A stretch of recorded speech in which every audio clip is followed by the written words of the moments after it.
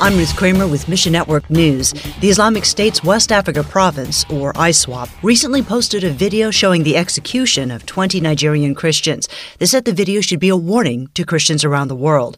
But Todd Nettleton with the Voice of the Martyrs USA says the video serves another purpose: recruitment.